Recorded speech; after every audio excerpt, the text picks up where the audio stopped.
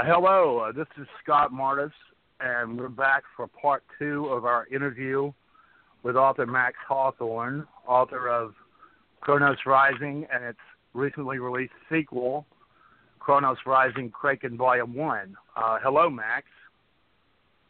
Hey, Scott. Thanks for having me on. It's a pleasure.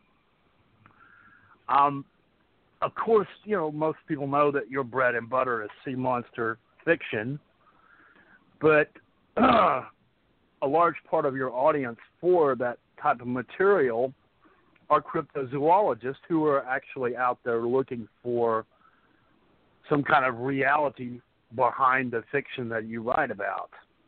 And you yourself have dabbled in some of this, and I thought we'd take this hour of the interview and talk mainly about some of your investigations into real incidents.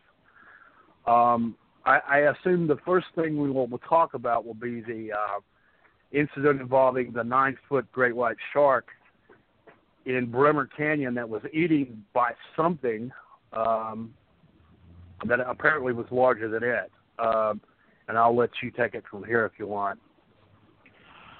Okay. Well, thanks, Scott. Well, like you mentioned, I do have an interest in cryptozoology. When you do a lot of research for a novel, novels are inherently fiction, you try and base your research and try and base your story on as much reality as possible. You want to create that suspension of disbelief for an audience so that when they're reading your material, they feel like it's believable, that suspension of disbelief, almost like they're transporting themselves there. So that inherently involves a lot of research.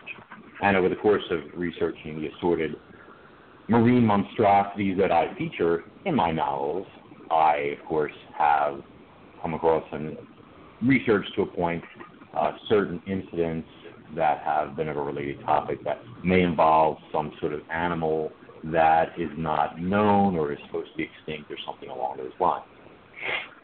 In terms of the Bremer Canyon incident, a 3-meter-long female great white shark, so that would be, I guess, pushing 10 feet if you think about it, that they designated as Shark Alpha, had been tagged with a satellite transmitter to record her movement, temperatures, and as they were tracking the shark, when they retrieved the tag, it showed up X number of weeks later and washed up on shore. This satellite tag had apparently been acid etched as if it had been inside some sort of animal. When they recorded the data that the tracker carried, they found that Shark Alpha had been behaving normally for, I guess, several months in terms of her movements, and then all of a sudden, on a particular day, she jetted down all the way down toward the sea bottom at high speed, and then something apparently consumed her because there was a sudden fluctuation, and her periphery temperature, or the temperature the tag was recording, jumped from 46 to 78 degrees Fahrenheit. This told the researchers that something had chased down this predator and basically swallowed her. Now, from there, they studied what happened with the tag's data going forward. And apparently, whatever consumed, and one assumes that the entire animal was eaten, and even if something bit off a huge piece of its dorsal, its back or something like that, and swallowed the tag, most of this data still holds up. But so basically, whatever ate Shark Alpha took 8 days to digest her before the tag was excreted and then washed up on shore. And during that 8-day span, the animal that had eaten the great white basically maintained a swimming depth of near the surface or down to 300 feet. So this is basically what we know. Oh, and its internal temperature was 78 degrees, and that was static. It stayed at 78 degrees. It didn't basically fluctuate. So the question came, of course, as to what type of predator can first off catch a fast-swimming great white shark of that size, and they are very agile because they still eat fish at that length, and could consume a large predator like that, and then, of course, all the additional data that goes with it in terms of what was,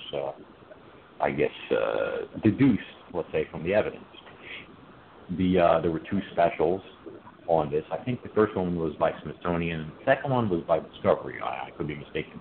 But there was obviously a huge media flurry about what had eaten this shark, and it was explained away in the first special by saying that a 16-foot great white, which they found in that area, they came to the conclusion, had eaten shark alpha, and that was what had happened. And they justified this by showing those size sharks in that area, and then when one basically broke the surface for a split second, they had a thermal scanner in the person's scan. They took a quick shot of the shark and said that it was 78 degrees and problem solved.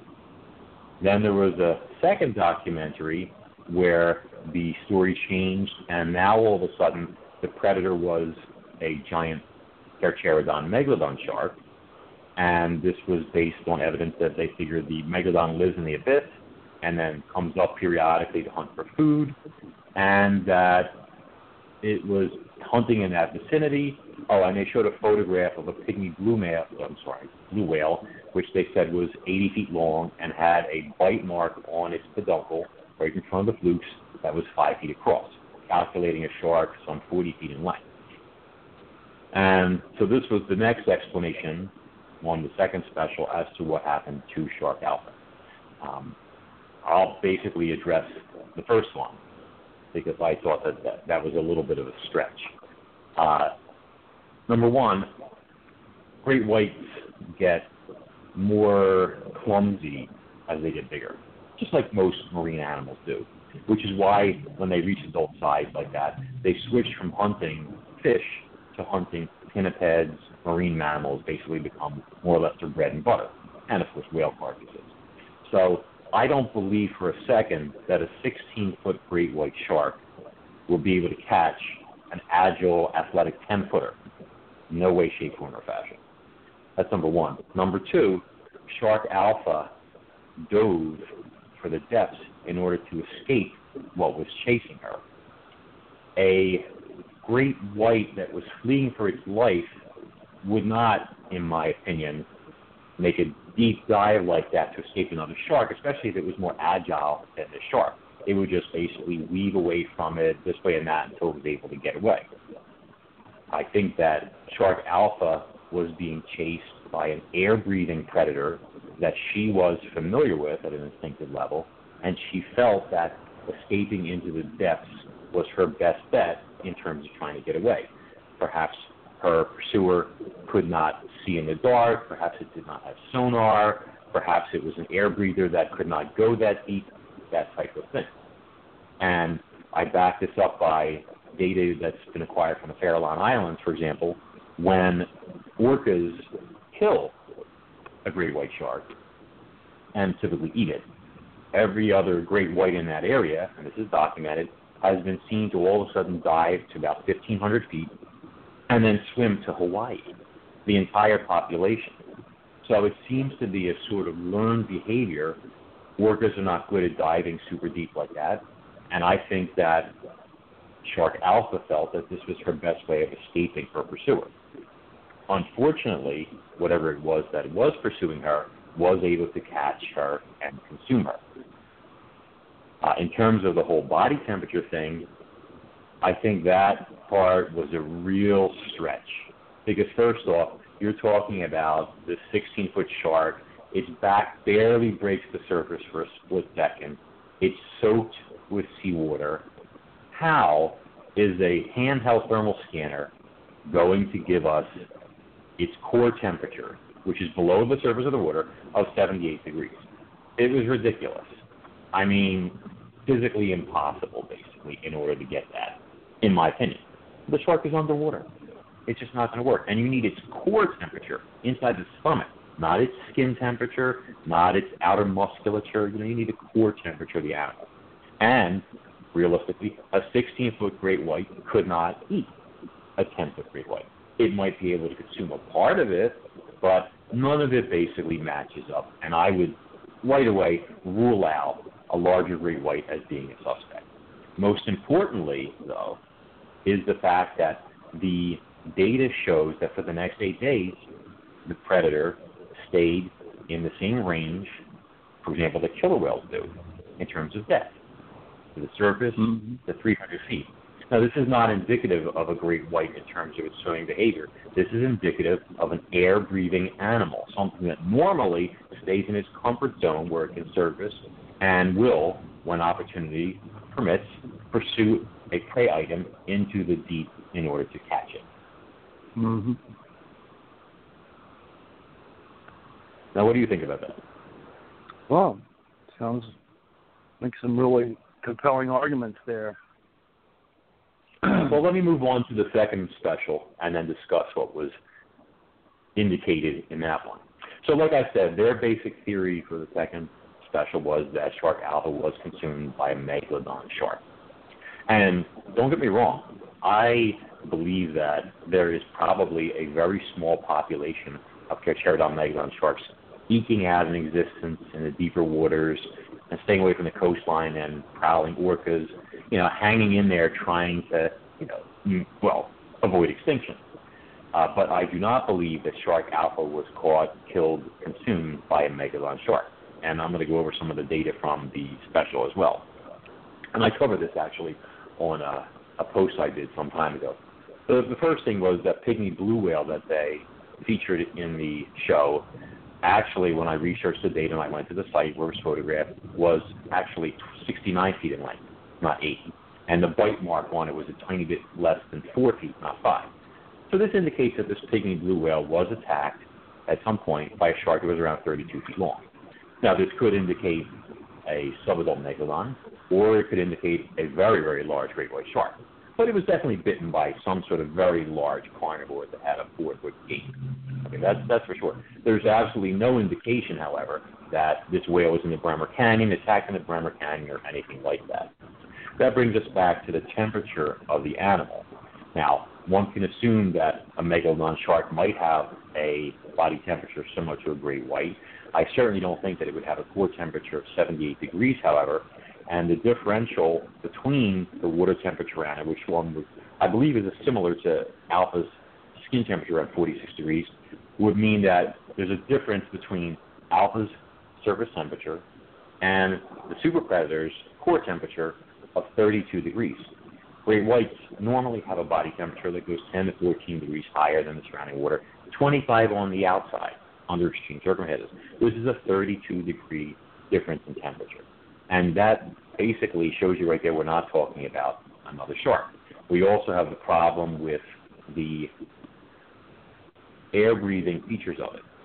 And I didn't understand why in this second show they were talking about saying that this was a megalodon shark that lived in the abyss and was coming up to hunt and then going back to the abyss. And they deliberately, I can only assume, did not touch on the fact that the tracker showed for the next days after shark alpha was eaten that this same predator stayed at the surface or to 300 feet for the next 8 days. So this obviously shows you we're not talking about something that lives in the abyss. We're not talking about some sort of predator with gills or anything like that. We're talking about basically an air-breathing predator that prefers to keep itself in that range. And I don't think it's a shark at all, to be perfectly frank. Okay, why, based on the temperature data, do you not think it's a marine mammal? Well, and I'll address that too, but in fact, then there's also the digestive process. The super predator took 8 days to digest its meal.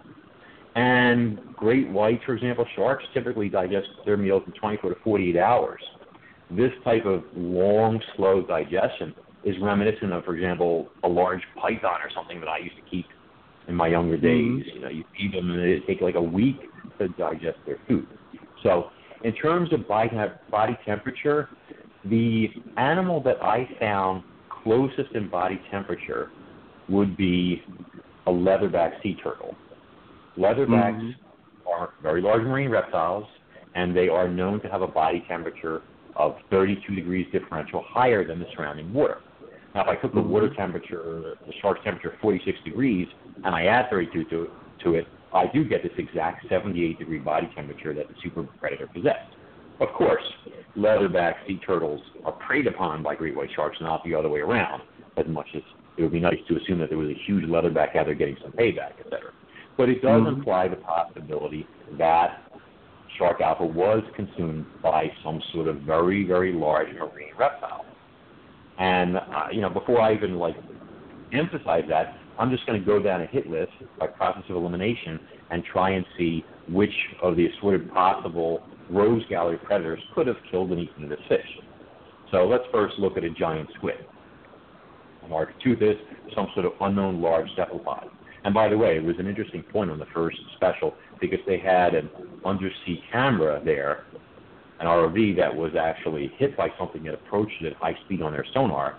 Then the camera was disabled. When they retrieved it, it had been inverted, and the cables that attached to it had large kinks in them, as something had bit at this unit and damaged it or something. But they have no idea what it was. All they know is they got a quick sonar blip. It was very fast moving. The camera was struck, and that was all the information that was there. That could have been a very large squid of some kind, because a squid's beak with that rock-hard chitin certainly put a kink even in a metal cable. But a squid cannot be our candidate. The first thing is that the super predator has a temperature 78 degrees. Squid are not warm-blooded or even partially warm-blooded animals. Their body temperatures are close to that of the surrounding water. The second thing is that when a squid, even a very large squid, consumes bites chunks out of its prey with its beak, it has a tongue covered with teeth that shreds each mouthful and basically reduces it down to almost mush. So the tag, the transmitter by itself, would have been crushed and ground up and completely destroyed. It was not. The indication is that it was swallowed whole and only damaged by acid from the stomach of whatever ate it. Lastly, a squid cannot be our culprit because the squid does not hang out from 0 to 300 feet in the middle of the day. So the squid is out. Then we look at whales, orca, sperm whale, that type of stuff. I cannot picture a sperm whale being fast enough to catch a great white at top speed. It is physically impossible, number one.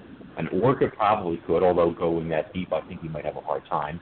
But either of those candidates are ruled out by body temperature. Their body temperatures are pretty much the same as human beings, 98, 99 degrees, thereabouts. So that's not a super predator either. That same body temperature and the air breathing factor rules out a great white and rules out a megalodon shark. So we're left at this point with something unknown.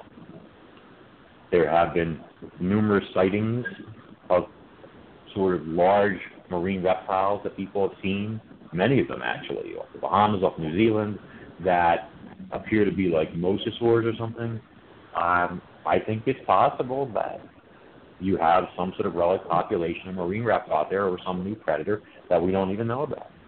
But we won't find out until one is actually tased or captured or the carcass washed ashore, who knows what.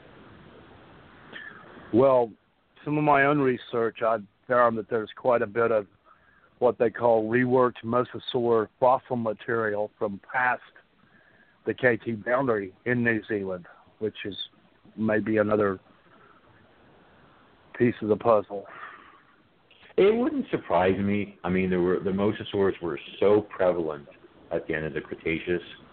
And, I mean, despite the cataclysm that wiped out the dinosaurs and pretty much a good portion of the planet, if you have so many of these animals out there, I mean, their population must have been in the millions and millions at this point, different species too, and spread out throughout the globe. It is possible that there were sections of ocean that weren't affected by the resultant impact winter caused by the asteroid impact. I mean, it's possible. I wouldn't argue against it. Part of the idea of doing research is we have to be open to possibilities. Otherwise, you can miss a great opportunity that's right in front of you if you don't have the powers of observation or being open enough to actually look at it and examine it. And I believe that the super predator situation is one such incident. And nobody wants to be the one to say, oh, it was a Tylosaurus or it was a marine crocodile that we don't know about or something like that. Nobody wants to put their reputation online and come out and say that. But at the same time, nothing else that we know of seems to fit the profile of whatever ate shark alpha. That's just the way it is. I mean, you can't definitively say it was any of these other animals because none of them fit. They just don't. Well, there are large chunks of the South Pacific that there are no islands. There's nothing out there but water. You know, there's plenty of room for anything to hide out there. Yeah, I would think that as man, I mean, there've been a lot of sightings that I researched doing book research of sea monsters, and some of the more impressive ones had taken place before we had steel ships and engines and all that. It would seem to me that a large sailboat would be far more likely to encounter one of these creatures, or a boat that was just sitting at anchor or drifting, because the sounds of a large outboard given off by a ship or even a big boat would probably be very disruptive to a marine animal like that. And especially if they've had any kind of experience like wolves with people, these animals are going to keep away. You know, they may be air breathers, but they spend 99.999% of their time submerged. So when one comes up for air, it's not like it's going to stick its head out of the water and say, hey, here I am. You know, their blowholes are on the top of their skulls. They basically just expose that. They blow, and then they submerge. And from a distance, any of these animals would be assumed to be a whale. You know, you have to get right up on top of it to see otherwise. If they are out there, I would think an aerial drone might be our best bet at getting some sort of data, if it hasn't been acquired already. I'd like to say that recent evidence has shown that mosasaurs were much more fishy than had originally been assumed. Like now they know that they had shark-like tail flukes, and that was a fairly recent discovery. Yeah, that caudal fin definitely indicates that you're talking about a maneuverable, fast-moving animal. And I never addressed this before, but I'll say it now. My personal theory, I do a lot of fishing, as people know, and I've caught, sharks many times, different species. Pretty much all your sharks out there, the upper caudal fin is long, either the same size or longer than the bottom one. Whereas with the mosasaur, it appears to have been the opposite, if you've noticed that. The lower fin, the lower lobe, is larger than the upper. And this is, in my humble opinion, and I don't claim to be a top paleontologist or anything like that, but common sense approach to things would seem to be because you're talking about an animal that is an air breather. So it would want to be able to go to the surface faster if need be in order to breathe. See? Yeah. So a shark doesn't have that problem or condition, so it's more designed to be able to dive faster, whether it's in pursuit of prey or avoiding the surface.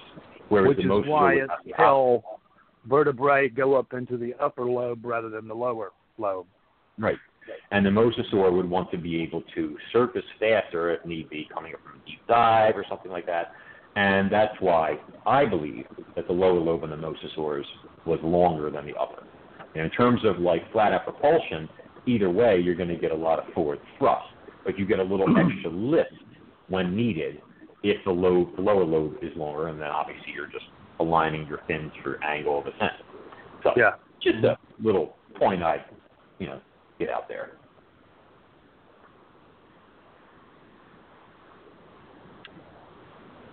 So, do you want to move on to the Finwell off Cornwall? Is it the finback that breached it? Yeah.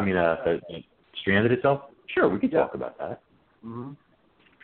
Let me just check my notes on this. It's been a while. So basically, we're talking about the August 13, 2012 incident? I thought it was 2013. I don't know. I might have it wrong. I think January 2013 was when it was. I have August 13, I can bring it up in a second here. Sure. But while you're doing that, so basically, though, we're looking at a 65 approximately foot finback whale that stranded itself on the beach off the St. Austell coast of England. And this was heavily documented by pictures and video footage. And according to the reports, the whale basically swam into the shallows and deliberately stayed there until the tide came out, leaving it stranded. So it had every opportunity to leave, but it didn't. And it ended up getting beached, and the whale was reported as being malnourished, extremely distressed, and it had bad lacerations to its face and eyes and its jaw, and it also had a bunch of abdominal wounds which were not made available to the public, either in picture or video. And this is the animal. It stayed there basically until it died, and I guess the body was then disposed of. Then also what was interesting to me was that there were a team of divers showed up to examine the animal in the water. So it was an interesting situation. Anyway, so what struck me as odd about the whale was when I looked at the photographs of its face, and it had this series of deep punctures running along its lower jaw that kind of formed like a U-shaped pattern. And I was staring at the pictures I remember when I was doing some research, and I just looked at it, and it struck me as very similar to the bite pattern one would get from certain animals, which are supposed to be extinct. You know, like some sort of enormous crocodile, a mosasaur, pliosaur, something along those lines. You know, and I started like digging into it, trying to get more information. But it looks to me like the whale. Well, obviously the whale deliberately swam into the shallows, and it deliberately stranded itself. So then the question is, why does a finback whale do that? And if you put all the pieces together, one could make it a case that this animal was attacked by something, and it managed to fight its way free, and maybe its pursuer was still out there, and it decided to just, how can I say this, commit suicide. You know, a choice between being eaten or between dying on the beach. I think it's possible that the animal opted to do that.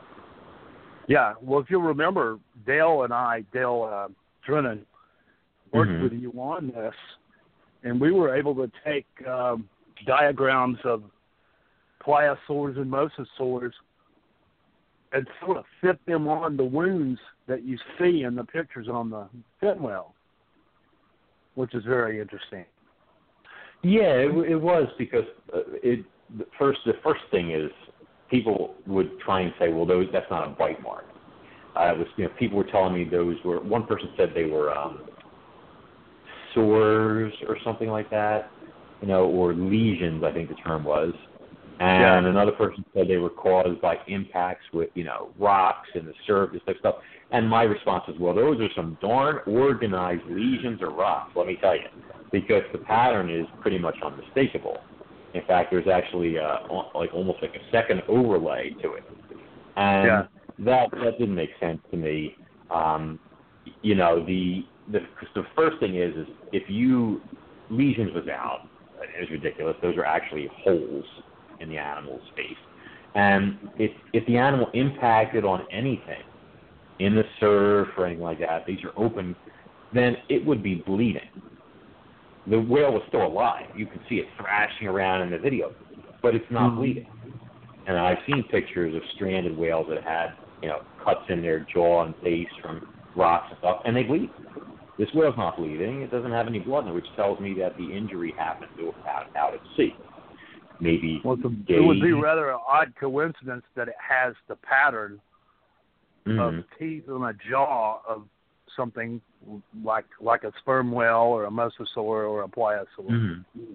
Yeah, the sperm whale one, as I recall, it didn't fit in terms of the tooth pattern like that, which left one of the other supposedly extinct culprits, to take the rap or something. Basilosaurus, I believe. Yeah, but Basilosaurus had those. It did have the spaced teeth in the front, but then it had those shearing molars going further back. They weren't homodont teeth. They were all the same. The molars look almost like a great white shark teeth with points on it. Mm-hmm. Yeah. Yeah. Well, I did get an interesting email from one person who addressed it, and he told me that he was I believe a herpetologist that worked at one of the zoos and was considered to be quite the expert on bites from reptiles. And he told me at first glance that he thought that was definitely a reptile bite. But then his concern was, however, that the wounds didn't appear deep enough in order to justify that. And my response to that is, if this animal is so emaciated and distressed, and it has abdominal wounds in addition to that, I would be inclined to think it's possible that, first of all, it was attacked out at sea. And whatever attacked it tried to take it down, probably by attacking it from below in the abdominal region. I mean, these divers were there for some reason looking at these wounds. I don't recall seeing a lot of whale beachings, whale strandings, where a team of divers shows up to go into the water and look at the animal's wounds under there. I don't even know why these people showed up in the first place. And that seems a little strange to me, but what do I know? But, so if this animal was attacked at sea repeatedly, it is possible that it was pursued and harried by a predator was trying to drag it down. Maybe it was sick already. Maybe its pursuer kept attacking it, it's preventing it from eating, trying to, wear it down like a Komodo dragon, puts a bite on something and it keeps after or something. But I think that if the animal, first off, was bitten at sea days earlier, those wounds would certainly, number one, have stopped bleeding and would probably be very infected as well, which means you're talking about the surrounding tissue swelling up, a lot of pus. And if you look in the picture, they are like bright pink color, which would seem to potentially indicate that type of infection. Mm-hmm. All I know is, without having been there firsthand and without seeing the other side of the whale's face, which would have been great, it's impossible to really say. If we could have seen the other side of the whale's head, that would have ruled out a sperm whale right away, or not. If there were no wounds on the other side or just some bruising, then you could say, hey, this was some sort of sperm whale that for some reason attacked its fin back, because sperm whales only have teeth in the lower jaw. But if there was a matched set of those punctures on the other side of the whale's head, then you definitely got to come to the conclusion that something put the bite on this animal. Yeah, well, we have fossilized mosasaur bite marks on ammonite shells that show what a mosasaur's bite mark pattern looks like, and we can compare that with wounds that you see on the finback whale.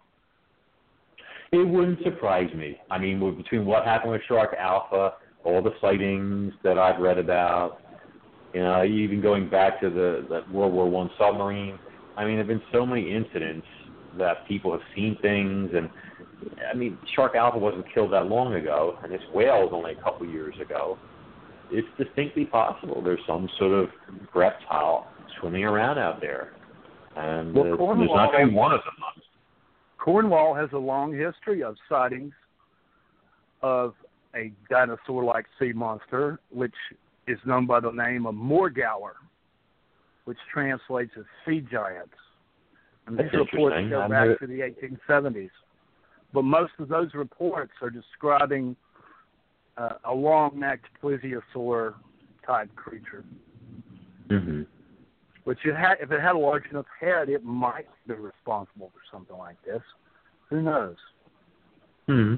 Well, it would have to be a pretty sizable animal because my calculations, in order to encompass that finback's whole face like that, the predator would have had to have a skull at least 10 feet long in order to pull that off. Maybe like a Romaleosaur or something like that. I mean, anything's possible. Yeah, I mean, there's Romaleosaurs you're talking about. Technically, they're considered pliosaurs, but they had fairly long necks. So, when you get into this trying to break the plesiosaurs down into pliosaurs and long-necked plesiosaurs, there's a lot of ones that are in the middle. I mean, there's a whole spectrum of intermediate types that makes that extremely difficult to do sometimes. Well, you have to keep into account also, we're talking about since the end of the Cretaceous is 65, 66 million years. I've been known to take some artistic liberties with the development of, for example, the pliosaur species that I featured in the Cronus Rising series. But anything can happen in 65 million years of evolution. These animals could adapt and change over the eons. Yeah, their swimming patterns, their size, their shape. They could develop sonar. They could, their temperatures could range. I mean, anything can happen. So well, yeah, I don't think you can get something like a 65-foot fin whale from a little wolf-like animal that was living on the beach. Exactly. That's what can happen in 65 million years.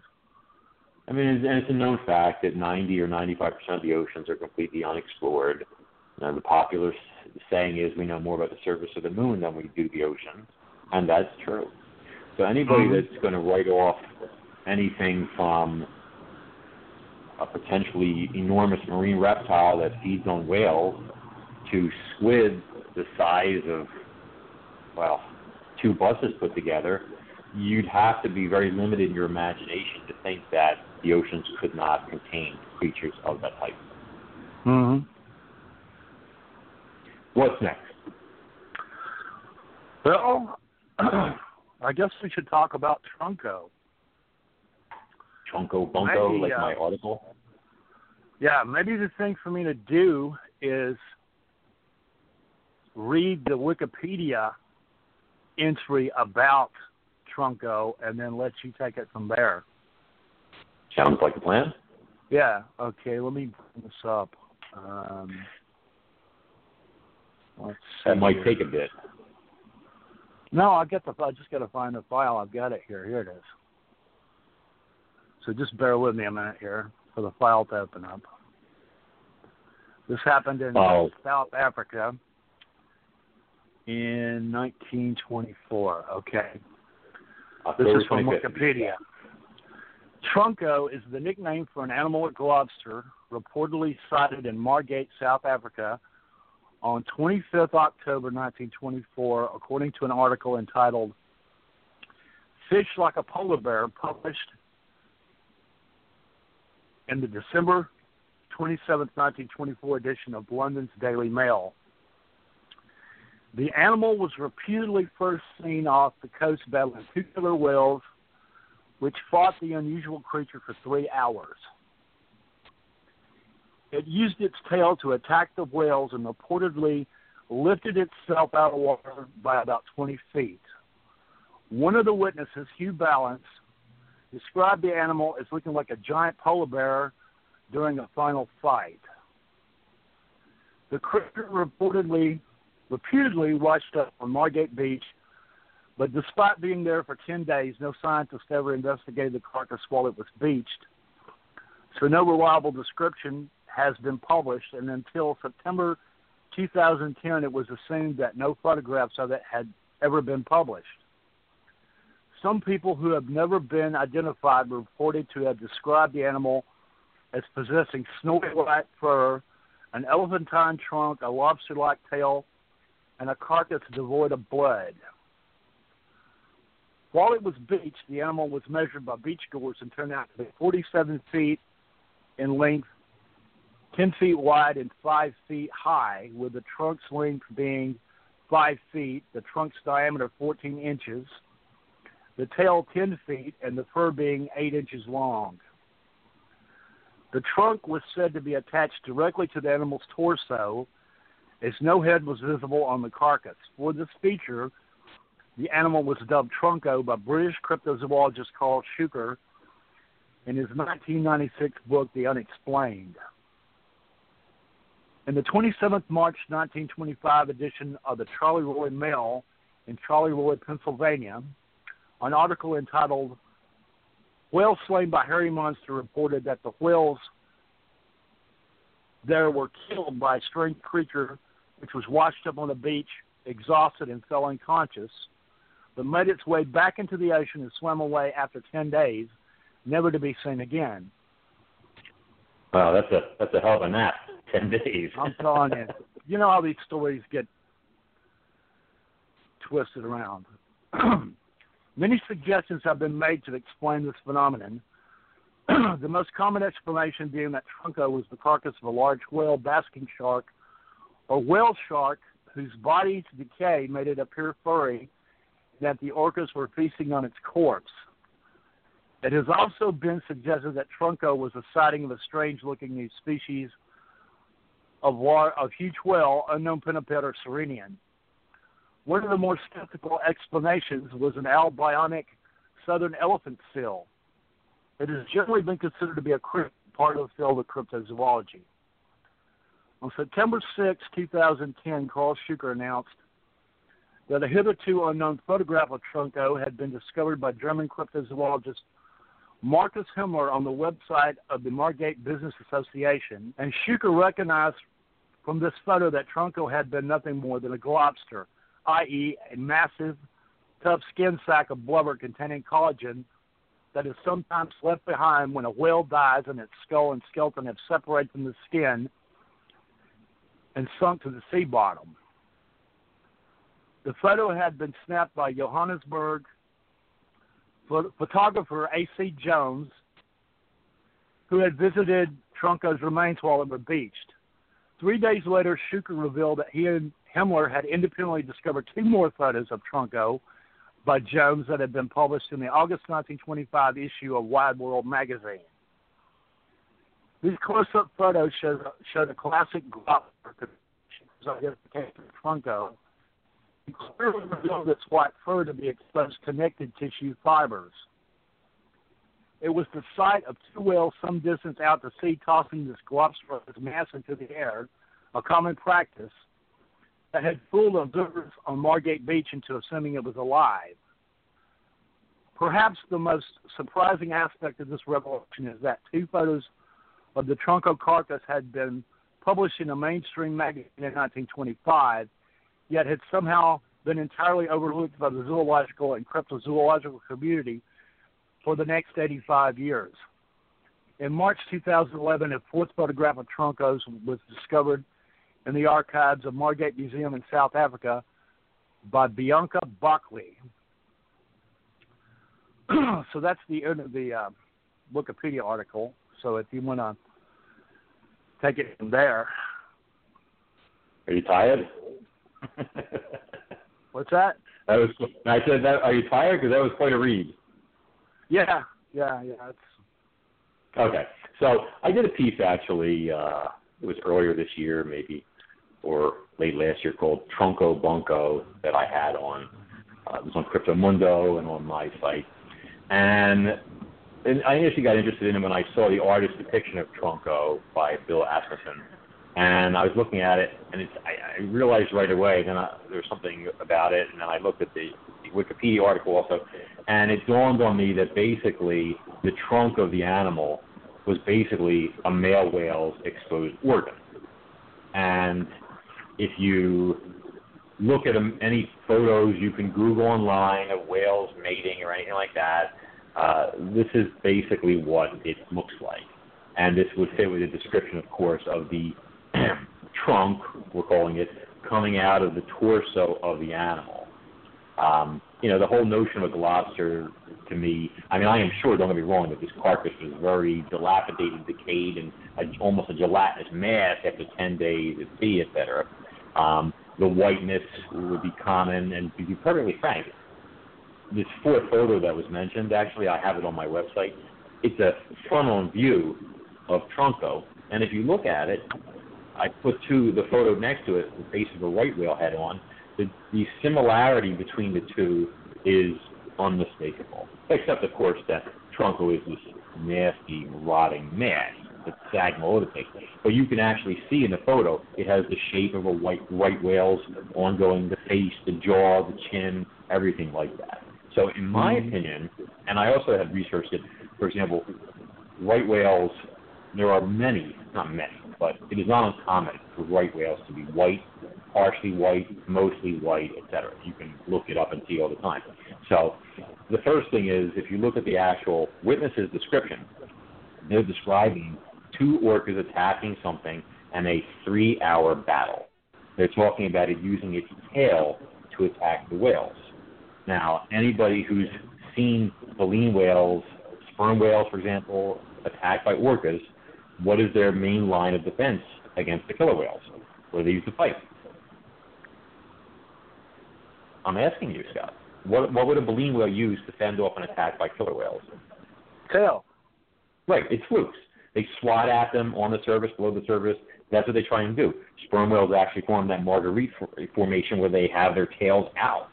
You know, their heads in, protecting wounded members of the pod, and they try and fight off the whale. So basically, and that's the first thing. The description describes a 3-hour fight, this animal using its tail, lifting itself out of the water 20 feet, and looking like a giant polar bear. I would think you have a right whale that's white or whitish. The orcas see an opportunity. It's an easy target because he's white and very easy to spot. You know, the whale puts up a ferocious struggle. It's obviously a male whale. Maybe they even interrupted him during mating season, but I'm sure if he got stressed enough, you know, anyway, without getting into grossness or anything, and eventually the whale was killed. You know, the notion that it would be a globster doesn't fit because of the fact that you've got these witnesses' descriptions and measurements of the actual carcass. You're talking 47 feet long, that's almost 50 feet, and 10 feet wide. But then they talk about the tail being 10 feet across. So obviously it had a tail. You know, it had flukes. And those proportions, if you measure it out, would match for a whale in that size range. You know, the fur, and you're an expert on these things, would obviously be connective tissue deteriorating and forming this fibrous-like exterior. So, all in all, somebody was trying to tell me also that the trunk was really a rib or something like that. And when a globster is formed, the rest of the body of the whale falls away. So how would this lone rib be embedded in this, you know, collection of fat? That didn't make any sense. How would a rib survive 3 hours of orcas tossing it into the air? That doesn't make sense either. And if this chunk was just a giant piece of blubber that was 47 feet long, 5 feet high, and 10 feet thick, it would have to weigh 40 tons or more. There's no way orcas are going to be pushing that out of the water 20 feet at a shot for 3 hours, and I can't picture killer whale playing with a rotting mass of disgusting stuff like that for 3 hours anyway. That doesn't make any sense either.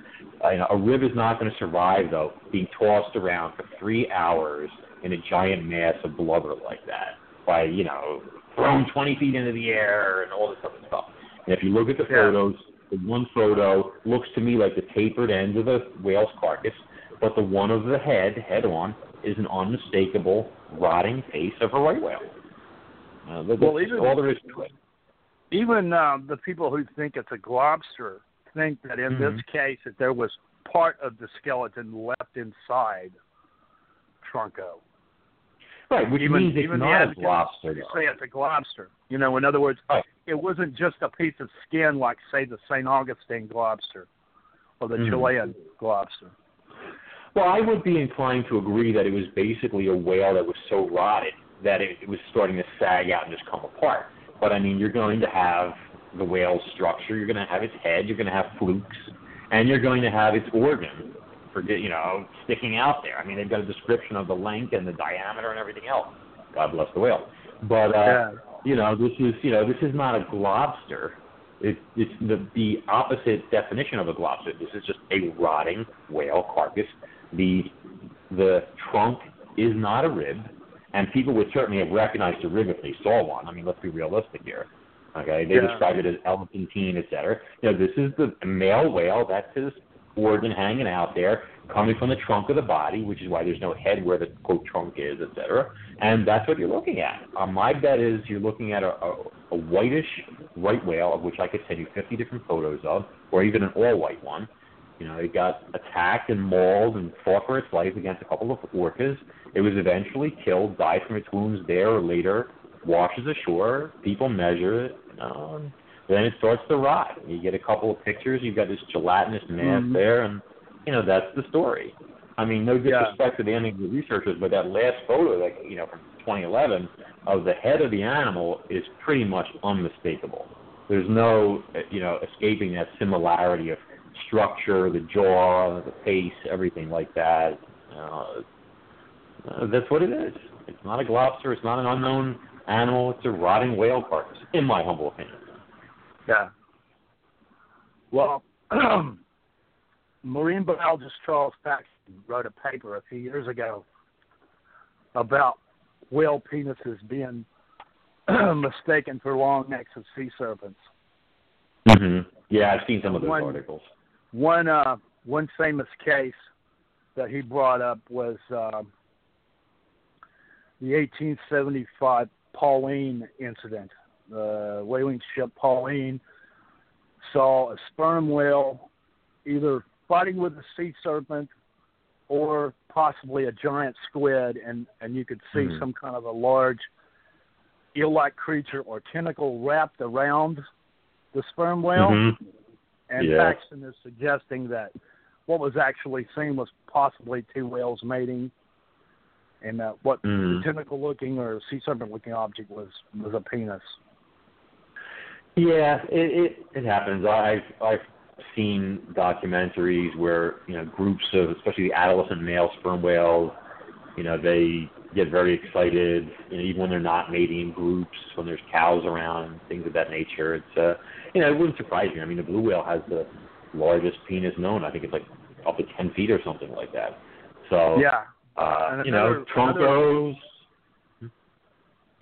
Another famous sea serpent sighting that Paxton suggested was the same thing was the Hans Egede sea serpent, I think, from 1734 off Greenland. Mm-hmm. Yeah. Yeah, I believe I covered that, actually. We've got about 8 minutes left. Did you want to touch on the plesiosaur neck theory? Sure, absolutely. Go ahead. By all means. Oh, cool. Yeah, it's not often that I get to utilize my fishing experience with my research, but a lot of people, plesiosaurs obviously have long necks, especially your elasmosaurs. We're not talking about your pliosauromorphs with a giant head and short necks, but your classic Nessie-type plesiosaurs, your personal favorites, your long necks. Yep. They have necks anywhere from a half to as long as their entire body. We know these are piscivore, fish-eating animals from their teeth, and so the question has abounded since they were first discovered as to why they had these very long serpentine-like necks. And obviously theories have changed over the decades in terms of how flexible the necks were, whether they could lift them out of the water, and so forth and so on. But I basically expressed my theory, which was, well received, that of why the neck of the plesior was as long as it was. And there have been a lot of theories. I mean, people have said that the animal would, I think one person said that it had sensors in it that it could use magnetic or something like that to scan the seafloor. Another person said that it stored stones in the neck. Somebody else had a theory that it was like an electric eel. People have said that they could constrict things, which obviously we know is not the case. All different versions of that. The one that was closest to it was that the idea that the fish, a school of fish would not be able to, or a fish would be able to sense the giant creature following it or approaching it because of the long neck and the head, and then it would be able to strike and grab something from the school, that type of thing. And that one was pretty much close to the theory, but in terms of the how and the why was what I really got to get into and cover. And what my theory, which once again I take a common sense approach to things, my theory is that a plesiosaur's neck correlates directly to the defensive capabilities of the lateral line of the species of fish that it favors to hunt. And when I say a lateral line, fish have sensory organs that run along their bodies to their tails, and these organs, called a lateral line, are highly sensitive to changes in water pressure. This keeps them, when you see a school changing direction at the same time, it's why they don't all smash into one another. It lets them maneuver in the dark. It lets them feed in the dark. It also lets them know of an approaching predator, because when an animal moves through the water, it displaces water. Just like when you see dolphins riding on the bow of a ship, that ship is pushing all that water, so the dolphin likes to do that because it's getting pushed along for a free ride and having fun. So when a fish is approached by a predator, especially at high speed, it feels that pressure wave coming at it. So a plesiosaur, when it hunts, would basically approach a school of fish from the back. This is the best way to do it for the animal, because the eyes are obviously in the front. The school cannot see the plesiosaur coming. Plesiosaurs are fast. they're maneuverable, but so are the fish that they're chasing. So they don't want to get into a whole pursuit, chasing this way, that way, burning a lot of energy, burning a lot of calories, etc. And they don't want to do all this work for just one strike and then scatter the school. They want to be able to feed, what I call almost like grazing, more or less. So what would happen is the plesiosaur approaches the school, and it brings its head right up in there while keeping the body a long distance away. The fish have a limit to their lateral line.